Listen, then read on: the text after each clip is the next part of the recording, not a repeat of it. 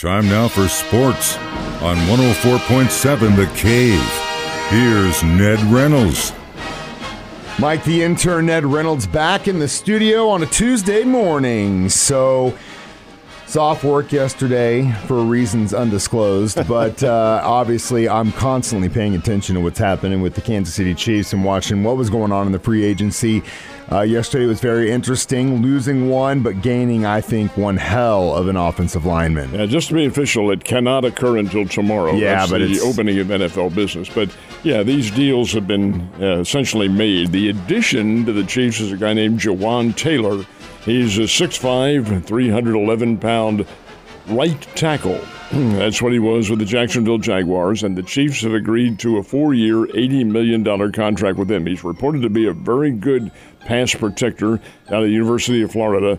That's the addition. Of course, that really means, Mike, more than anything else, that Orlando Brown's not coming back. They don't expect him back, so he won't be back.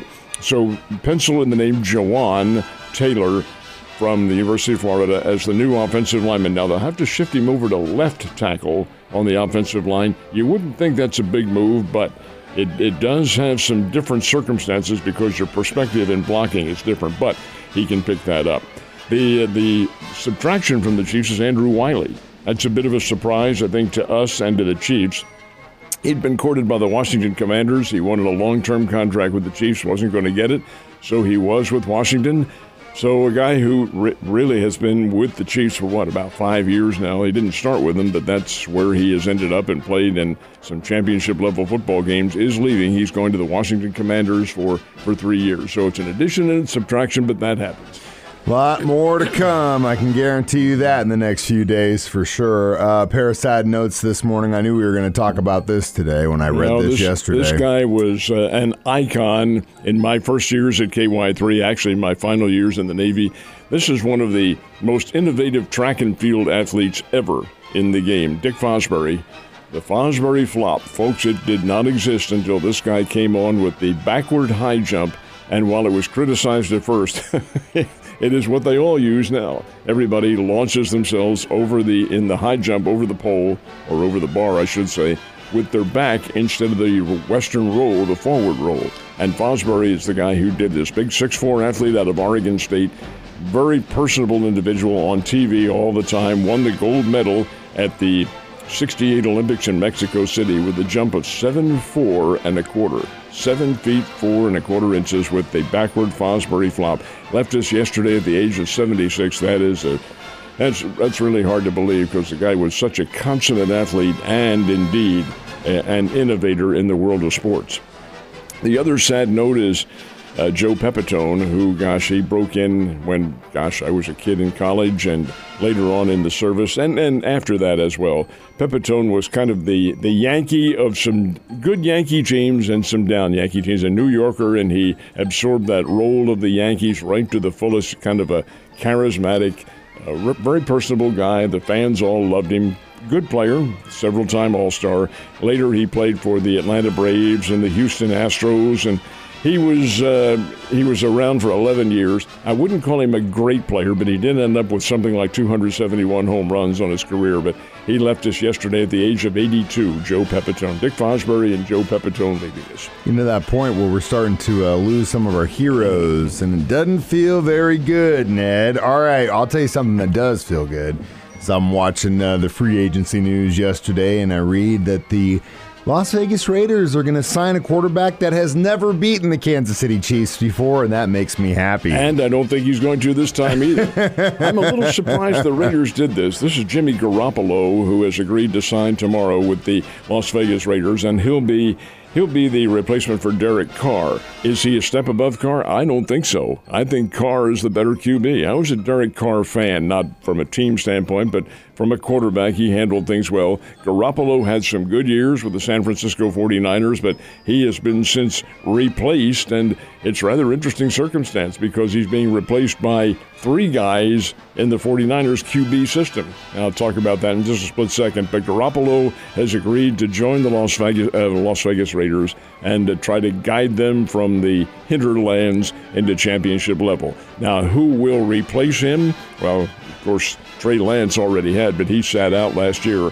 Brock Purdy from Iowa State played very well. And yesterday, the 49ers signed Sam Darnold from the New York Jets as kind of a backup. So it'll be a 3-way battle for the QB position, but I really suspect that Trey Lance is going to win the thing. You know, that when I saw they were picking up Sam, I was like, didn't they already have a fight going on in San Francisco for who's going to take that? Why would you need to add somebody else into that ring? But you never know. You never have too many quarterbacks sometimes, Ned. So even though we just had Selection Sunday and everyone's gearing up for the national tournament, college basketball necessarily isn't over here locally, is it? Even with the Selection Sunday going on, there were no Springfield area team. Two teams, I should say, from the state were mentioned. Mizzou, of course, is going to the NCAA, and so was the team from your area, Southeast Missouri. First time in 22 or 23 years at the Southeast Missouri Redhawks. They used to be the Indians, but they're now changed to the Redhawks. First time they've been going, and that's great. They play tonight, incidentally. But the big news as far as we're concerned here in the city is the Missouri State Lady Bears, and they will play in the WNIT. That's the Women's National Invitation Tournament. Good competition. There is a play-in round, but the Lady Bears are not competing in it. They are competing tomorrow night in Lincoln, Nebraska. And they will play the Nebraska Lady Cornhuskers out of the Big Ten Conference. Missouri State has the better record of both those teams. But Nebraska gets the home court, advantage, and the nod in this one as a favorite role because they played a tougher schedule. They played in the Big Ten with Iowa and Ohio State and some of the major powers in that league. And they're going to get a chance at the WNIT against the Lady Bears. This will be very interesting. Lady Bears can win this game, and I think they have a very good shot at doing so. Now on to the big show. Play-in tournament starts tonight in the NCAA. Who do you like? First, there are 2 games tonight and then 2 games tomorrow night. This is what they call the first 4. And the winners of these games, the winners of these 4 games, graduate onto the big round starting Thursday and Friday, and they all play. Well, that's not true to say they don't all play the number 1 seeds, but the winner of the first game tonight, which is Texas A&M Corpus Christi against Southeast Missouri, the winner of that one gets Alabama.